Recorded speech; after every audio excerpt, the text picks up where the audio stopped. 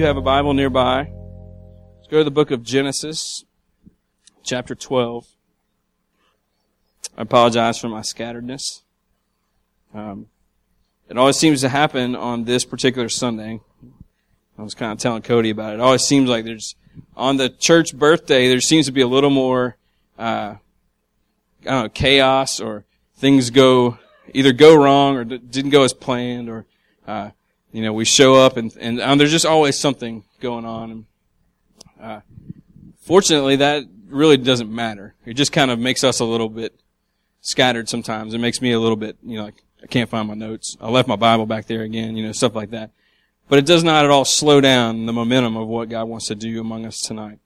And so I realize that all that stuff is really just stuff that God has gathered us here for a reason. And the reason is not to celebrate the 6th birthday of the Ring Community Church. That's not the reason. We come to celebrate the Lord, and by celebrating our church birthday, we're really celebrating His faithfulness.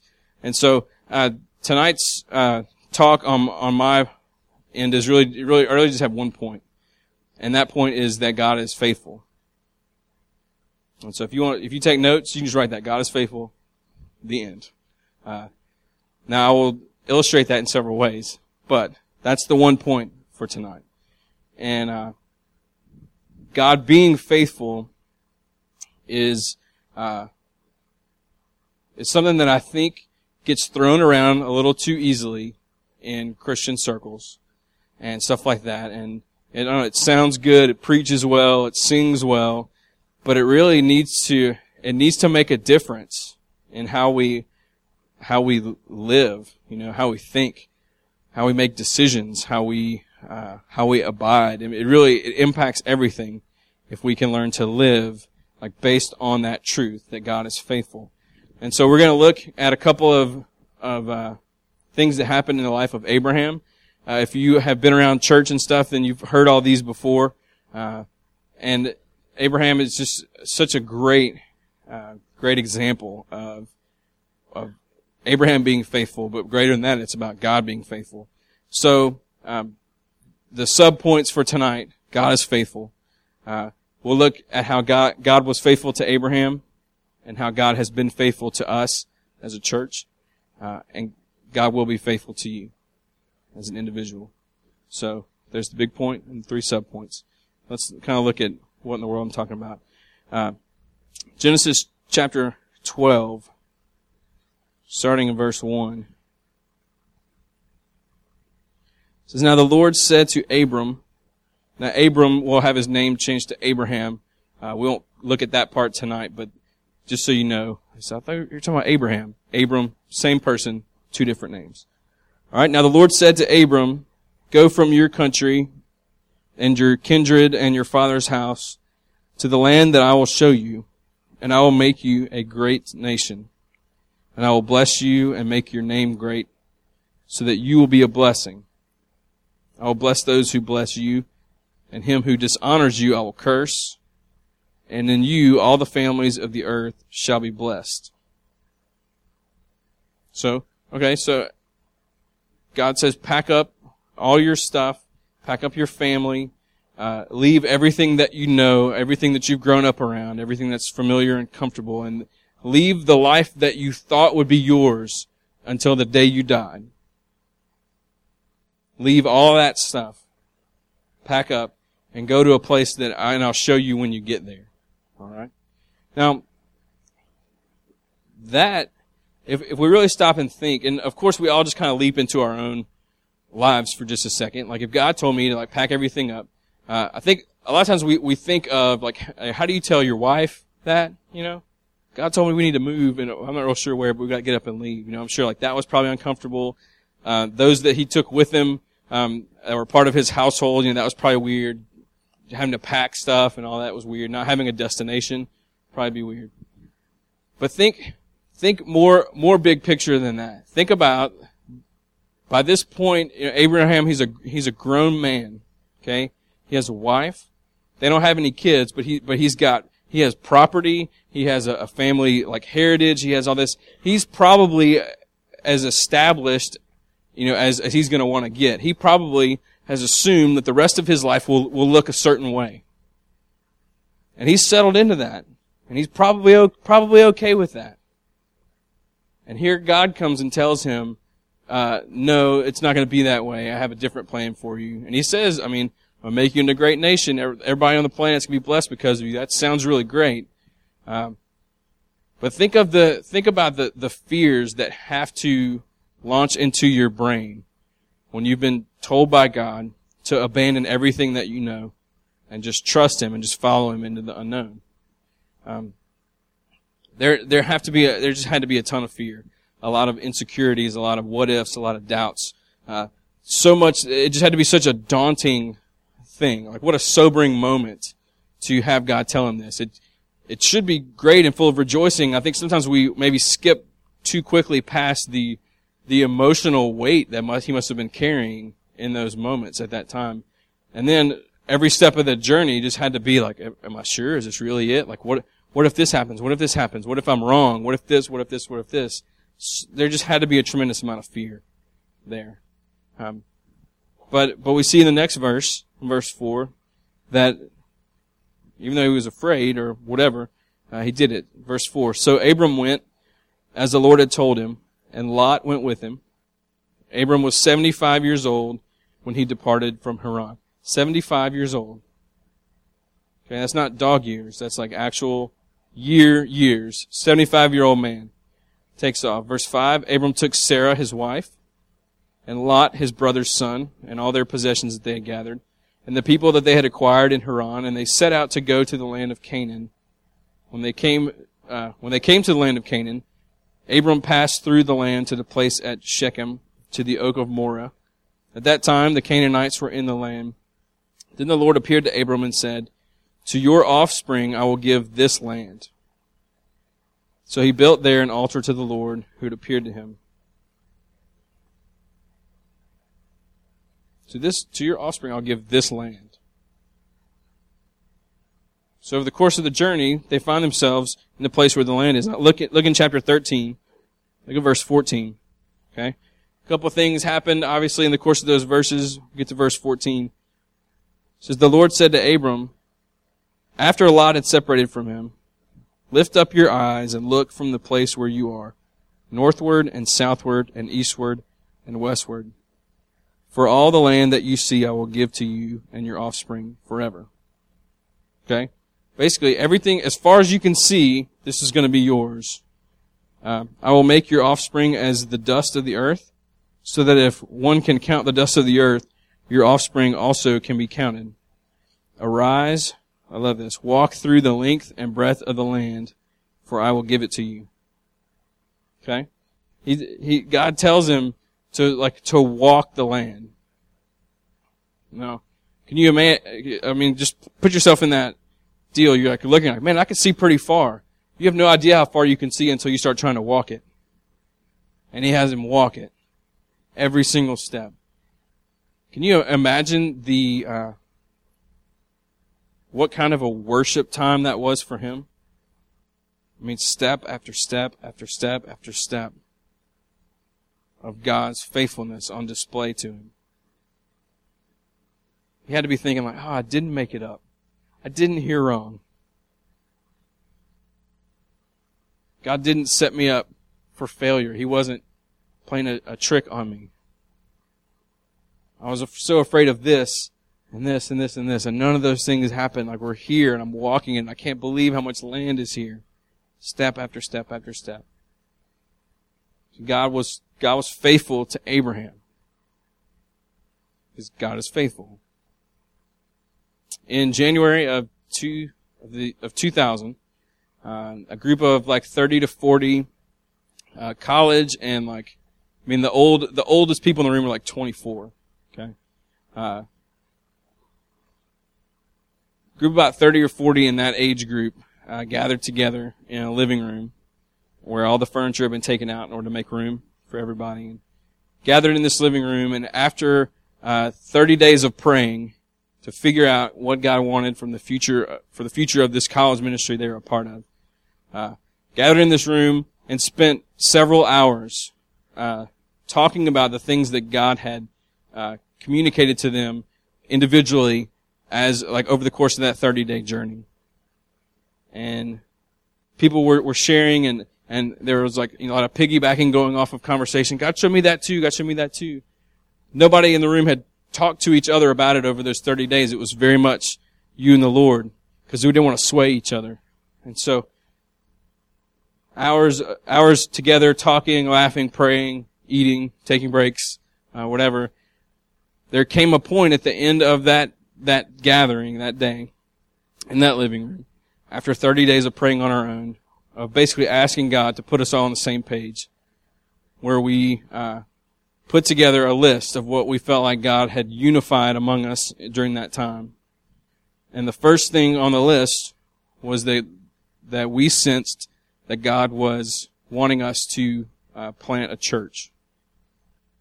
And I'll never forget the weight of that moment, because we were all excited, and like we were just like, we've been praying for 30 days and we couldn't talk about it to each other, and God was showing us a lot of stuff, but you couldn't say anything. And so finally we get to talk about it, and there's so much consistency and everybody's lining up and there's so much unity there. And so when it came time to say, okay, so what we're saying is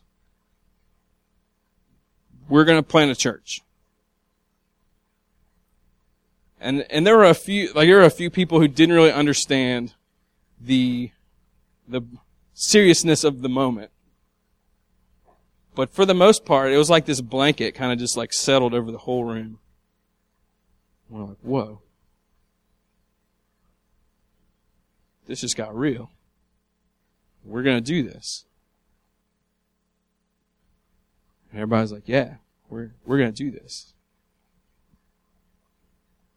For me, instant fear. Instant. Fear, doubt, worry, second-guessing things. What ifs. We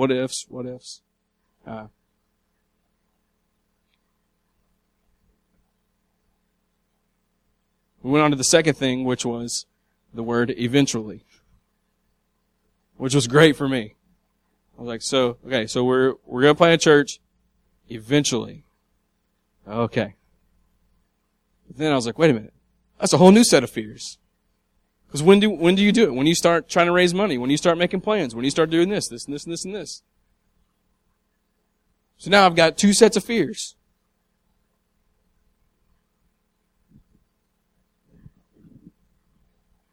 God, being awesome, was not going to say, hey, I want you to start a church eventually. Good luck figuring that out. It's not how He works, because that would not be faithfulness. Next thing on the list was you need to stop making decisions in groups of 40. So we chose 8 to make decisions. That's the next thing He told us. The next thing was don't get so focused on planting a church eventually that you ignore all the people I'm bringing to you now to serve and love on. So be a college ministry. So we're going to be a college ministry. Next thing was invest in the church that I have you being a part of. Don't be so focused on planting a church one day that you ignore Parkview. So we try to connect more and invest more in Parkview. Last thing, he said you need to talk to people who have done this. You need to receive lots of wisdom from outside folks. What we didn't realize at the time was that everything on that list was preparing us for something that was going to happen down the road. We ministered to those that we had. We learned more and more about what the church is about. Invested in Parkview, we were discipled and shared a part of that life that was there. We sought outside wisdom. We had a group of leaders that were designated. God was setting us up to walk, to put us on a journey to get closer and closer and closer to what He called us to do. Because God doesn't say go do this and then not equip you to do it. That's not how He works. So that was January of 2000. February of 2006. Nate, if you could put that picture up. This is the launch moment, so to speak. So I know a lot of you weren't around at that time. But what you have is you have a group of people in the middle of the gymnasium. And then you have like a circle of people on the outside. People on the inside were like people who are going to be a part of this launch, this new church. Folks on the outside were all of our friends and family and supporters who were not going to be a part of the launch, but they're in it with us. And so, we basically, like, were prayed into existence. Because we're like, how do you even start a church? Like, what do you do? Like, is there a shotgun start? Or like, what do you do to initiate it? So nobody really knew, honestly. Like, most people just start having church, but we had been having it, so my boss at the time, Jim Wallace, he's the one on the stage, and he prayed, and we were born through prayer. So this is 6 years and a month after a group of students were in that living room praying, talking, seeking the Lord, whatever. 6 years to become a reality. But it became a reality. And here we are 6 years after that. See, God's been faithful to us. He didn't say go start a church and then not show us how to do it. He showed us every step of the journey. That's how He does it, because He's faithful. God was faithful to Abraham. God's been faithful to us. God will be faithful to you. See, in Abraham's situation and in our situation as a church, tons of fears and doubts and concerns and what ifs. Just ridiculous amount of stuff. Not a single fear is greater than the sovereign God who is over all creation and who has called us to Himself.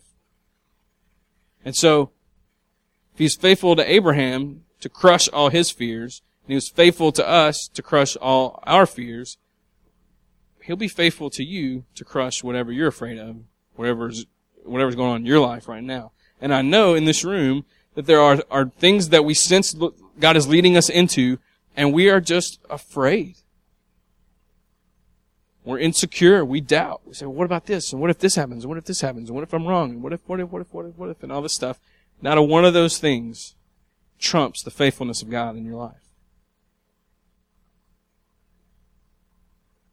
You're no different than Abraham.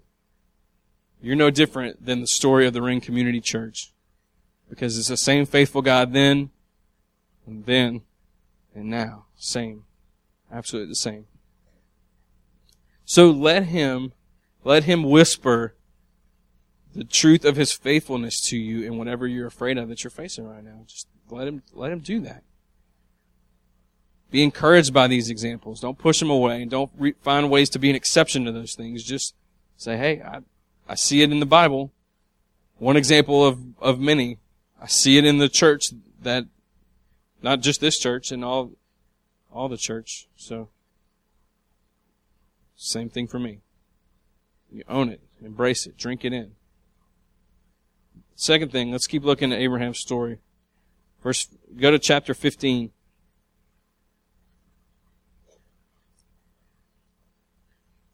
Verse 1 says, After these things, the word of the Lord came to Abram in a vision. Fear not, Abram, I am your shield. Your reward shall be very great. Abram said, O Lord God, what will you give me? For I continue childless. And the heir of my house is Eliezer of Damascus. And Abram said, Behold, you've given me no offspring, and a member of my household will be my heir. And behold, the word of the Lord came to him. This man shall not be your heir. Your very own son shall be your heir. Now remember, previously, the dude's 75 years old. Keep that in mind. And God's saying, no, your own son will be your heir. And He brought him outside and said, this is beautiful. Look toward heaven and the number of the stars, if you are able to number them. And He said to him, so shall your offspring be. And he believed the Lord, and He counted it to him as righteousness. All right. Now flip over to chapter 17, verse 15. So God says, you're going to have your own son. He's going to be your heir. Don't freak out. Verse 15. God said to Abraham, as for Sarah your wife, you shall not call her name Sarai, but Sarah shall be her name. I will bless her, and moreover, I will give you a son by her. I will bless her, and she shall become nations. Kings of people shall come from her. Then Abraham fell on his face and laughed. and said to himself, shall a child be born to a man who is 100 years old? Shall Sarah, who is 90 years old, bear a child? Abraham said to God, oh, that Ishmael might live before you. God said, no, but Sarah your wife shall bear you a son. You shall call his name Isaac. I will establish my covenant with him as an everlasting covenant for his offspring after him. Okay? So Abraham had a son with another woman. His name was Ishmael. And God's saying, no, he's not the one. You and your wife are going to have your own child. Yet she's 90. All right. You're 100. Okay. It's going to happen. Okay. Now, the impossible nature of this scenario puts God's faithfulness in a radical new light, you know. Because, yeah, okay. So God tells him, pack up, move everything to a land I'm going to show you, all that kind of stuff. All right, that's pretty cool. Not outside the realm of possibilities, okay? But now you're messing with the natural order of things, all right? You're talking 90-year-old woman, 100-year-old man having a baby of their own. Not adopting a baby, having a baby. That falls into the category of impossible for us.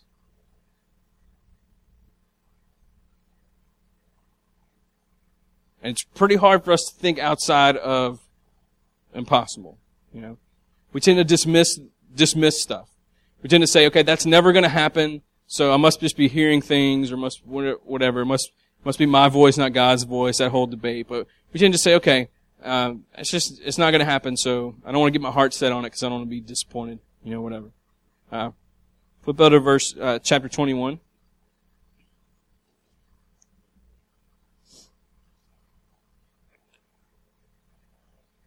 Verse 1, the Lord visited Sarah as he had said, and the Lord did to Sarah as he had promised. Sarah, 90-year-old Sarah, conceived and bore Abraham a son in his old age at the time of which God had spoken to him. Abraham called the name of his son, who was born to him, whom Sarah bore to him, Isaac. They did it. They had a baby, just like God said that they were going to. See what God, like, impossibility, like, doesn't exist in the same conversation as we're talking about things that God can do. We are the ones that dismiss it because it's impossible. But God does not. Okay? God was faithful to Abraham. With the ring, a lot of what we faced early on were things that would be put in the category of impossible, especially by people who plant churches for a living. Even over the course of, after those 6 years of learning and growing and God putting us on that path, people said, what you're doing is going to fail. People said it in January of 2000 because we all ran out of like, we're going to start a church eventually, you know. And people were like, whatever, you aren't going to start a church. You are just a bunch of hyped up college students. And you love Jesus. It's not that you don't love Jesus, but you don't really know what you're talking about. Because, like, we're talking about, like, the church, you know. For years we heard that from people. People would say, what do y'all know about running a, you don't know anything about church. You grew up around church, but you don't know anything about, like, how they work. And who's going to lead it? Who's going to pay for it? Who's going to do your kids' ministry? Who's going to do your youth ministry? Who's going to do the counseling? Who's going to do this? Who's going to do this? How are you going to do this? What about this? What about this? What about this? Have you thought about this? You probably hadn't thought about this, but over and over and over for 6 years. People would say, the biggest thing you're going to face is money. So you need to go and, like, find people who will give you money because you're working with a demographic that does not give. What little money they do have, they hold on to. They don't give it. So you need to find, like, benefactors, you know. So, well, all right. We start looking around, and this group, this like church planting deal, like, we'll give you $30,000. Awesome. Bring it. But here are all the strings attached. This other group, we'll give you $100,000. But this is, but this. Everything we looked at, we're like, man, we just want some free money, Nobody gives any money. We started praying about it, and basically came down to this. We had a Q&A Sunday night, not where anybody could ask questions, but where I addressed questions that we kept hearing. One of the questions was, who's going to pay for it? And the answer is, we are. We're going to pay for it. I mean, God's going to pay for it through us, but we don't have any rich benefactor giving us money. Louisiana Baptist Convention is not giving us money. Nobody's going to give us money. God wants us to do this ourselves. Who's going to do your kids' ministry? We are. Who's going to do the preaching and counseling? We are. Who's going to do this? We are. We're going to do this. And every single one of those things that people would say, this is going to fail because this. Basically, the general thing was for 6 years, off and on, from people who absolutely knew what they were talking about, all the way down to people who just like to throw their opinions in. We basically kept hearing people say, what you're wanting to do is impossible. It's cute, it's honorable, but it's impossible. It's not going to work. You better have a plan B. And here we are. Still afloat. Here we are. $1.2 million come through our offering buckets in the past 6 years. Now, some churches, that ain't nothing. But us, that's a lot of money. I want to call people like, who's going to pay for it? We are. You're too young. You're too inexperienced. This and this and this and this and this. Well, we're just going to follow the Lord because we believe that He's going to be faithful to us. If Abraham and Sarah can have a baby and they're 90s plus, then we can follow our Lord to start a church because He's telling us to. God was faithful to Abraham and Sarah. He was faithful to us. He'll be faithful to you. I know that there are things that you are looking at in your life or lives of other people, and you're like, this is absolutely impossible, This addiction is always going to be an issue. Maybe it's for you. Maybe it's for someone that you're close to. You're saying like, it's just impossible. This will never change. I'm just going to have to learn to live with it. And the whole time God's saying, no, you pray differently. You change the situation in that regard. You go after this. You minister in this situation. You're going, yeah, but it's impossible. And God's saying, no, it's not impossible. You are dismissing it because you think there's no way it can happen. But what I'm saying is, I'm the faithful one who backs up what I tell you to do. So what are you waiting for? Maybe it's a situation with marriage or friendships. Maybe it's finances. Maybe it's a career change. Maybe it's whatever. If you're here and you sense that God's calling you in a direction that terrifies you, like I said earlier, or that you chalk up as impossible, you got to let His sovereignty just crush it. You got to let the goodness of our God just demolish that. Let Him say, my faithfulness trumps every single exception that you're trying to bring into this. There is just impossibility does not exist with me. So look at the example of Abraham, real story, okay? Look at the example with us. Because a lot of those folks that are saying it's impossible, they're probably right if you're looking at it through earthly eyes. But we live by faith, not by sight. And by sight, yeah, what we were wanting to do probably seemed like ridiculous. But we weren't living by sight, we were living by faith. God does the impossible. He will be faithful to you. One more really quickly. Go to chapter 22. One of the best / worst chapters in the Bible. It really is. Like I'm just disturbed by it every time. And even though I feel like over the years I've gained a better understanding theologically of what's going on here and I've got a lot of questions answered, it still just bugs me. So if it bugs you, then we're in the camp together, and maybe one day on the new earth we'll be able to sit down with Jesus and be like, come on, dude, seriously? What was up with Genesis 22? Maybe not. But look at it. Verse 1. After these things, God tested Abraham and said to him, Abraham, he said, here am I. He said, take your son, your only son Isaac, whom you love, and go to the land of Moriah and offer him there as a burnt offering on one of the mountains of which I shall tell you. So Abraham rose early in the morning, saddled his donkey, and took 2 of his young men with him and his son Isaac. And he cut the wood for the burnt offering and arose and went to the place of which God had told him. Okay, God says, go slaughter your son, set him on fire as a literally a burnt offering to me. Abraham starts packing, Even though that son dying would counter the entire promise of making him into a great nation and all this kind of stuff, it would rule out all the other promises. God said to do this, so Abraham did it. Now, if you look at verse 10, the story does have a good ending to it. It says, then Abraham reached out his hand and took the knife to slaughter his son. But the angel of the Lord called to him from heaven and said, Abraham, Abraham. He said, here am I. Do not lay your hand on the boy or do anything to him. Now I know that you fear God, seeing you have not withheld your son, your only son, from me. Abraham lifted up his eyes and looked, and behold, behind him was a ram caught in a thicket by its horns. And Abraham went, and he took the ram and offered it up as burnt offering instead of his son. So Abraham called the name of that place, the Lord will provide. And it is said to this day, on the mount of the Lord it shall be provided. So the end of the story, awesome.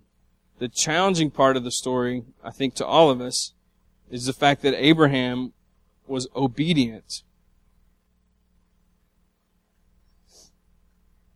Now, that obedience certainly was based on all the other things that we've talked about. I mean, God said, go to this land I'll show you, and He showed me. God said, you're going to have a kid, even though we're super old, and we had a kid. So if God says to do this, by this point, Abraham was very much conditioned to trust the faithfulness of God. And so Abraham's obedience was based on the fact that he believed in the faithfulness of God. And that's really what it all comes down to for us.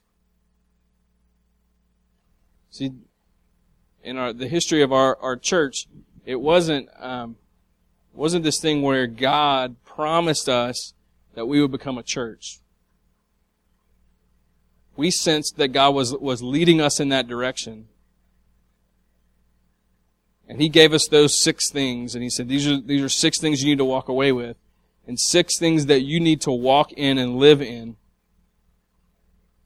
And this is not meant to be boastful in any way, but mostly because it has very little to do with me. I was a part of a group of people who looked at those 6 things and said, we're going to do those things. We're going to do what He's told us to do. We're going to fight through this together, and we're going to figure this out. And the folks who were in that room that day were obedient, just like Abraham was obedient. Those people were obedient. Very few of them are in this room now. There are people in that room today that I really thought we would be sitting on the front porch as old men talking about January of 2000, blah, blah, blah, blah, blah, that we would be in this forever, but that just hasn't been the case. But that group of people, they were faithful because God was faithful, and they were obedient to what He said to do. And through them, God brought more folks, and some of them went away. And through that new group, He brought some more folks, and some of the other group went away. And that's just kind of happened and happened and happened and happened all the way for the last 12 years. That's what's been happening. We've been pushing each other to be obedient because we believe wholeheartedly that God is faithful. That if God lays down an idea, that He will bless that idea. But we work in tandem with that. And so there has to be these obedient steps that we're taking, fully believing that God empowers them and He makes it all happen. But but He calls us to put into action our belief that in His faithfulness. So Abraham believed it. He believed God was faithful. He believed God was being faithful. And he believed that God would be faithful. It was past, present, future. And we're here, we are the nations that were talked about here. You know? We're a part of the heritage of Abraham. We stand on his shoulders. Him and Isaac and all the patriarchs. We read those things. We're connected to them. As a church, we stand on the shoulders of those 30 or 40 who were part of that first 30 days of prayer and seeking the Lord and what they want to do. Not because they were in that room, but because that group was faithful to follow Jesus forward. God was faithful to Abraham. He was faithful. He's been faithful to us as a church. He will be faithful to you. But it's about obedience. The first part of that chapter when it says that God tested Abraham, most of my life I thought that meant that God was like testing him like the same way that we're tested all the time. The same way you're tested in school. When the teacher, the professor, whoever is trying to figure out if you know the right answer. Like, do you know the answer to the question? That's what the testing is about. But that's not what that testing is about. That testing is really saying, do you trust me? Not saying, are you going to get it right? Just saying, do you trust me in this? And so wherever you are in your life and whatever you're wrestling with and dealing with, just obey. Just be obedient. Look at the fruit in Abraham's life. Look at the fruit in the Ring Community Church life. Same thing for you. Same God, same power, same faithfulness, just right there. Jesus says, come to me. We've been talking about that. And we just say yes. Because God is faithful. Let's pray.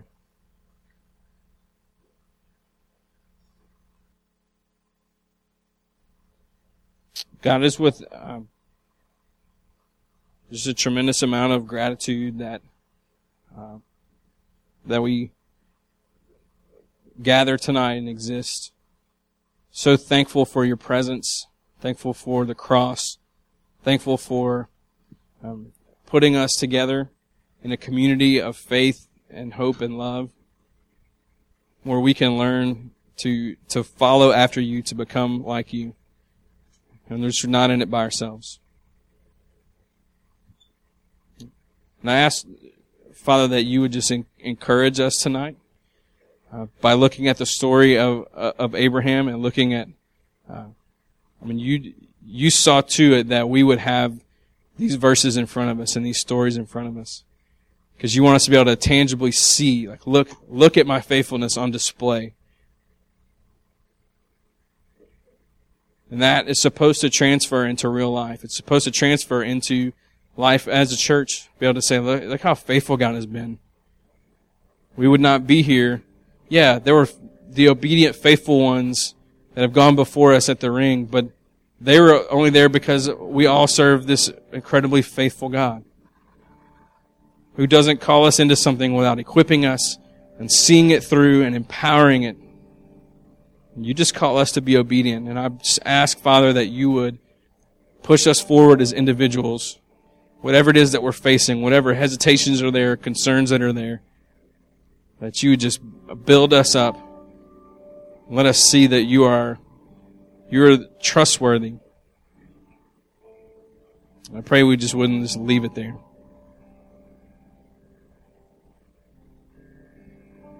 I'll just spend a minute or two just talking to the Lord about this, and then we're going to sing in a second.